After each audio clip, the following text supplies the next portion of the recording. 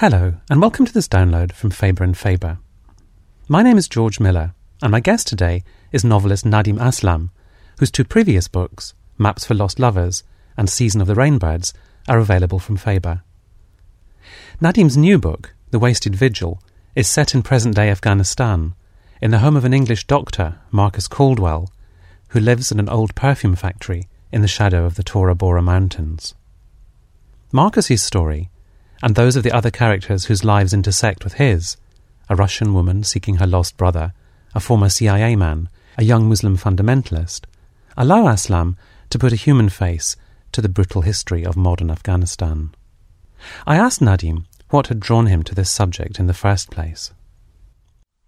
Afghanistan and the tragedy of Afghanistan is linked very tightly to my own life. I was in Pakistan in 1979, the place where I was born. I was there when the Soviets marched into Afghanistan, and it was a big crisis. Soon after the Russians came, the United States government decided that they would use Pakistan and they would use the Afghan resistance, the Mujahideen, to counter the Soviet force.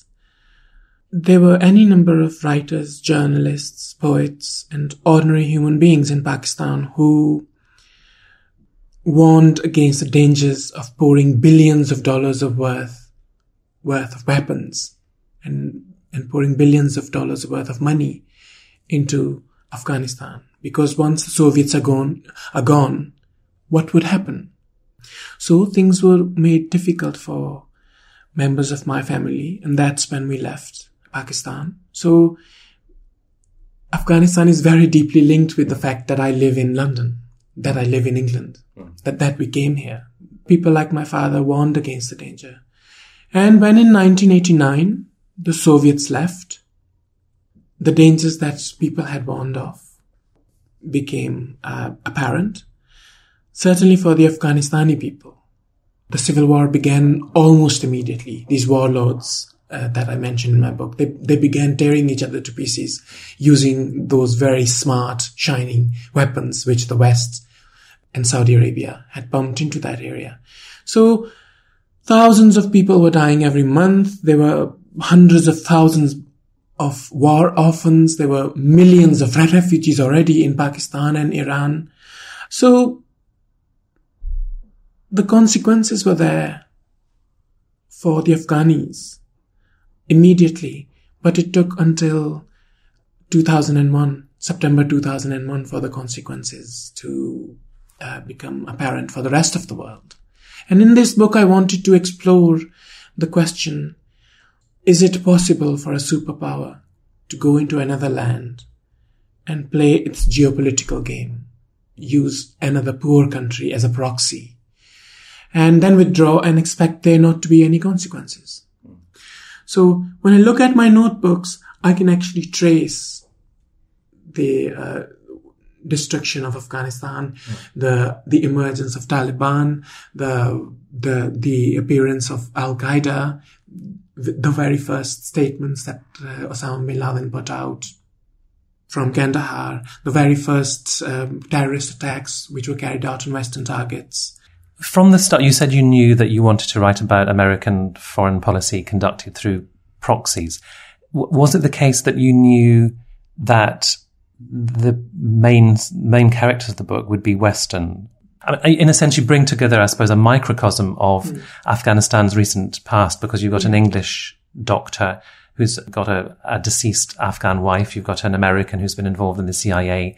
You've got the Russian sister of a fighter, a Soviet fighter, and then you bring in two other main characters, a Muslim Afghan fundamentalist and a young woman who's a teacher. So I wondered how that microcosm kind of took shape, that forms a sort of imaginative core of the book.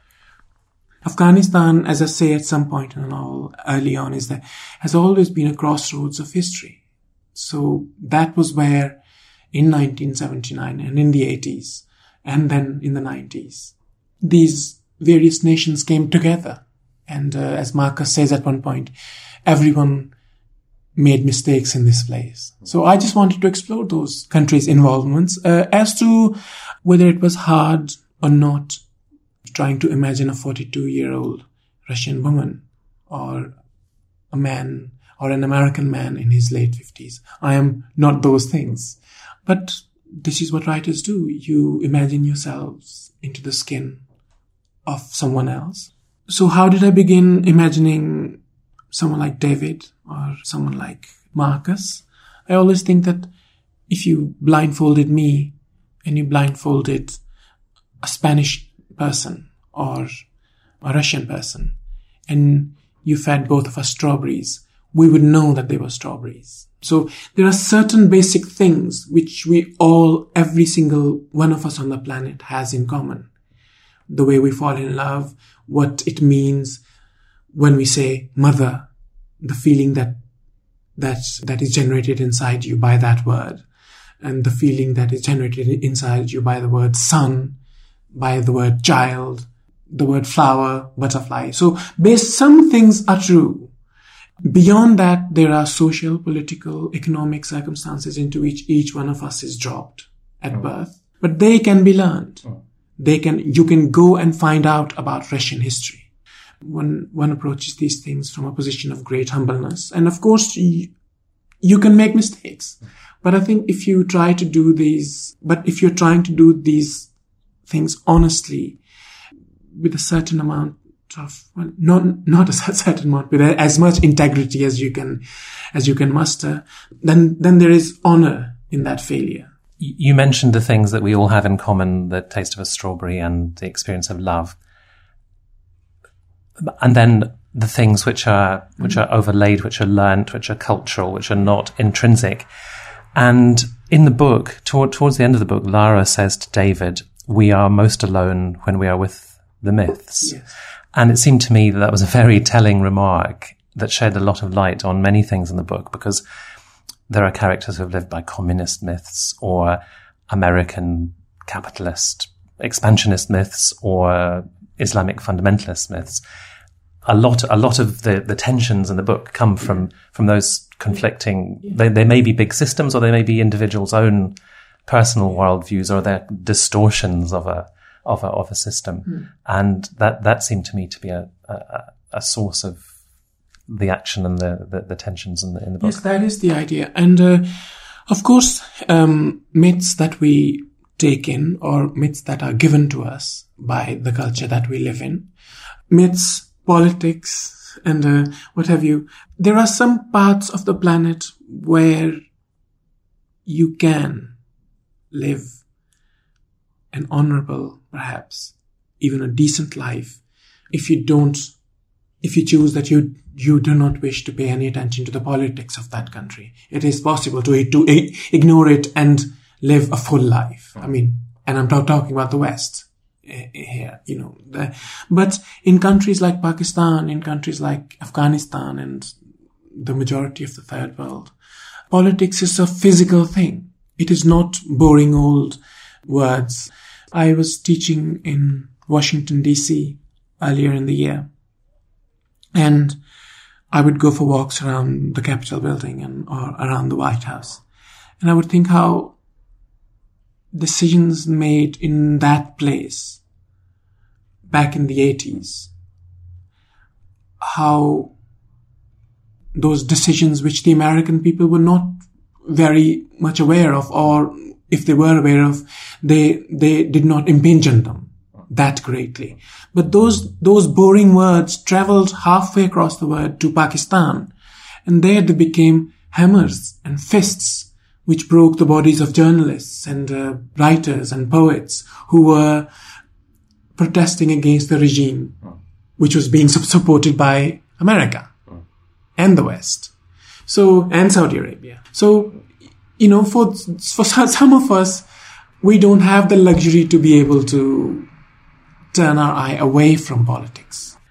You could have made a documentary, you could have made a work of reportage, but writing a novel about this allows you to get into the heads of characters whose heads it's otherwise very difficult to get into. The book is called The Wasted Vigil, and the word vigil or its derivatives vigilant or vigilante, occurs 7 times in the novel. And each time it is linked to one of the main characters. For example, with Gaza says that when he arrives at the house and he sees that the house is full of unbelievers, they are not Muslims, even though Marcus has converted to Islam, but he's still wary of him because it's an Englishman. So he says that he should be vigilant against these people in case they infect him with their disbelief, with their unfaith, as it were. But the moment he enters the house and sits down and has a cup of tea, and he's around in the kitchen where the walls are painted with images, and after he finishes that cup and he leaves, the way he looks at the world is now different. The language in which I describe what he sees is slightly richer than it was before, because he's been around art. Infection has happened. His vigil has been wasted, as it were. It doesn't matter how hard he tries. In the same way, there's a special forces soldier in the novel, James Ballantyne.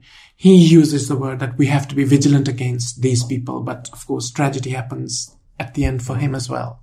So, yes, it was wonderful to bring all these people together and to see how long it would take for them to move away from the common humanity, yes, as it were. And then for the layer upon layer of the myths and histories that also are what we are, that also go to make what we are.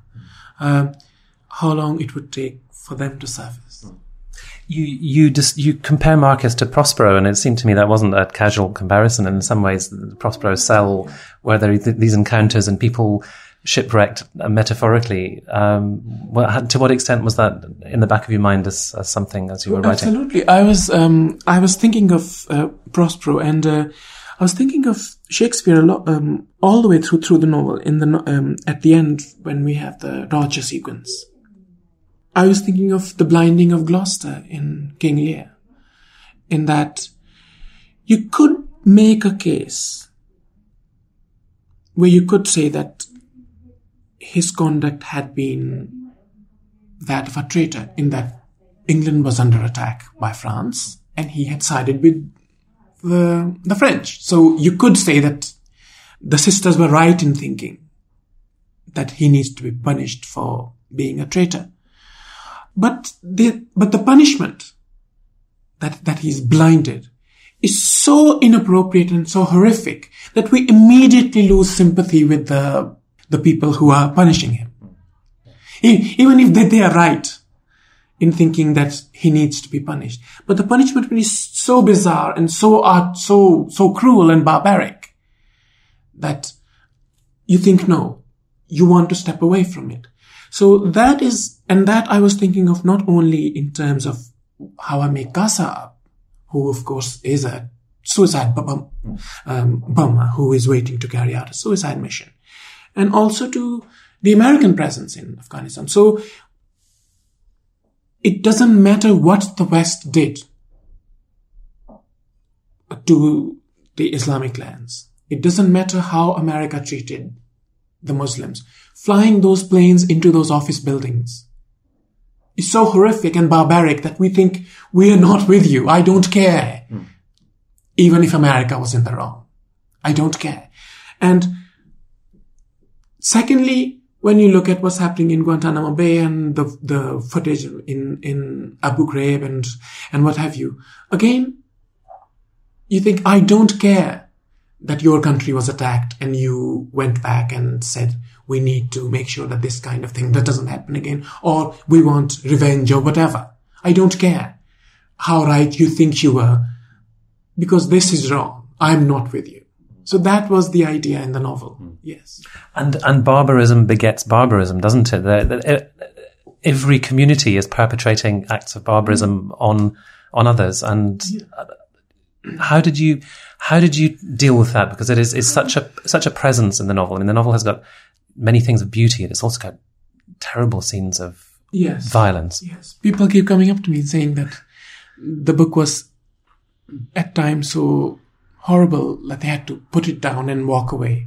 And then they also say the book was so beautiful that they had to put it down and just think about what I had just written. So you could say that why are barbaric things being written about in this book in a beautiful manner? Why is so much horror and terror and fear being described right next to a page which is full of ravishingly beautiful things? Well, why do we take flowers to a grave? It is a reminder.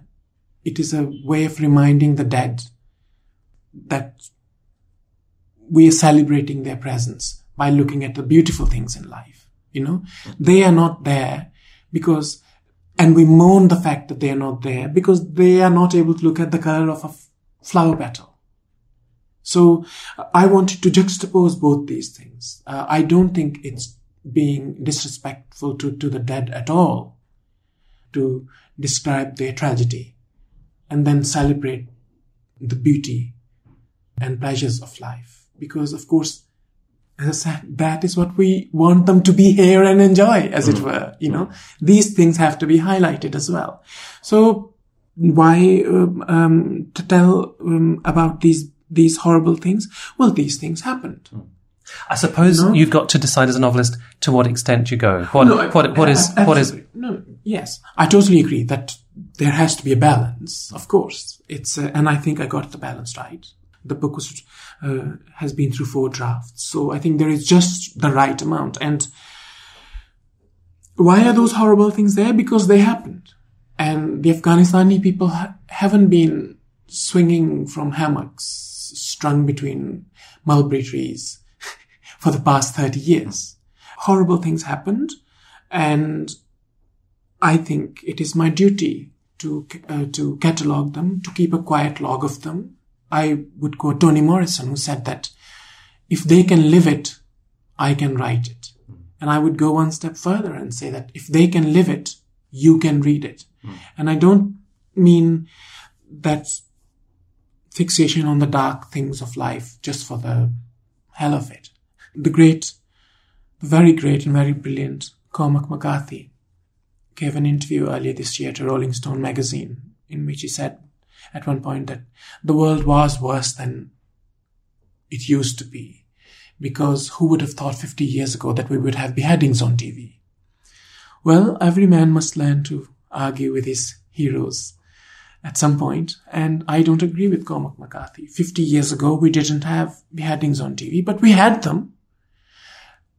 If something horrible is going on in the world, I want to know about it. So I can get angry about it, I can get sad about it, I can become galvanized by it to try to put an end to it. That is much better than not knowing about it and then going around thinking, don't I live in a wonderful world? There was a time for innocence, and that was childhood. I don't see innocence as a virtue which has to be extended indefinitely.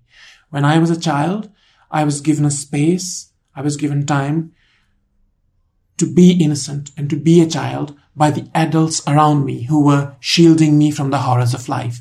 Now I am an adult. I have children in my life, my own children, my nephews, your children, the children of our listeners here. And it is my duty and your duty and every other adult's duty to stand in a circle around those children so that they can be innocent. They can have the time that I did. And of course, the children in the book, many of them didn't have any period of innocence. They had a brutal introduction to the adult world. That is the lament. So at one point, Marcus says that stories are how we judge our actions before we carry them out. So here we were in 1979. America decided that it would go into Afghanistan and try to play its geopolitical game, as I said earlier, not knowing anything about the forces that would be unleashed. And here we are now, 25 to 26 years later. America is now in Iraq. Did the American government know? Did those people know what would be unleashed once they were in there? So that is why we tell these stories. So that, it's too late for Iraq, but, perhaps in the future, we will think twice. I was talking to Nadeem Aslam about The Wasted Vigil, which is available now. If you've enjoyed this programme, you'll find lots more author interviews and readings on the Faber website. There's also a regular podcast, which you can subscribe to on iTunes. For the moment, thank you for listening, and goodbye.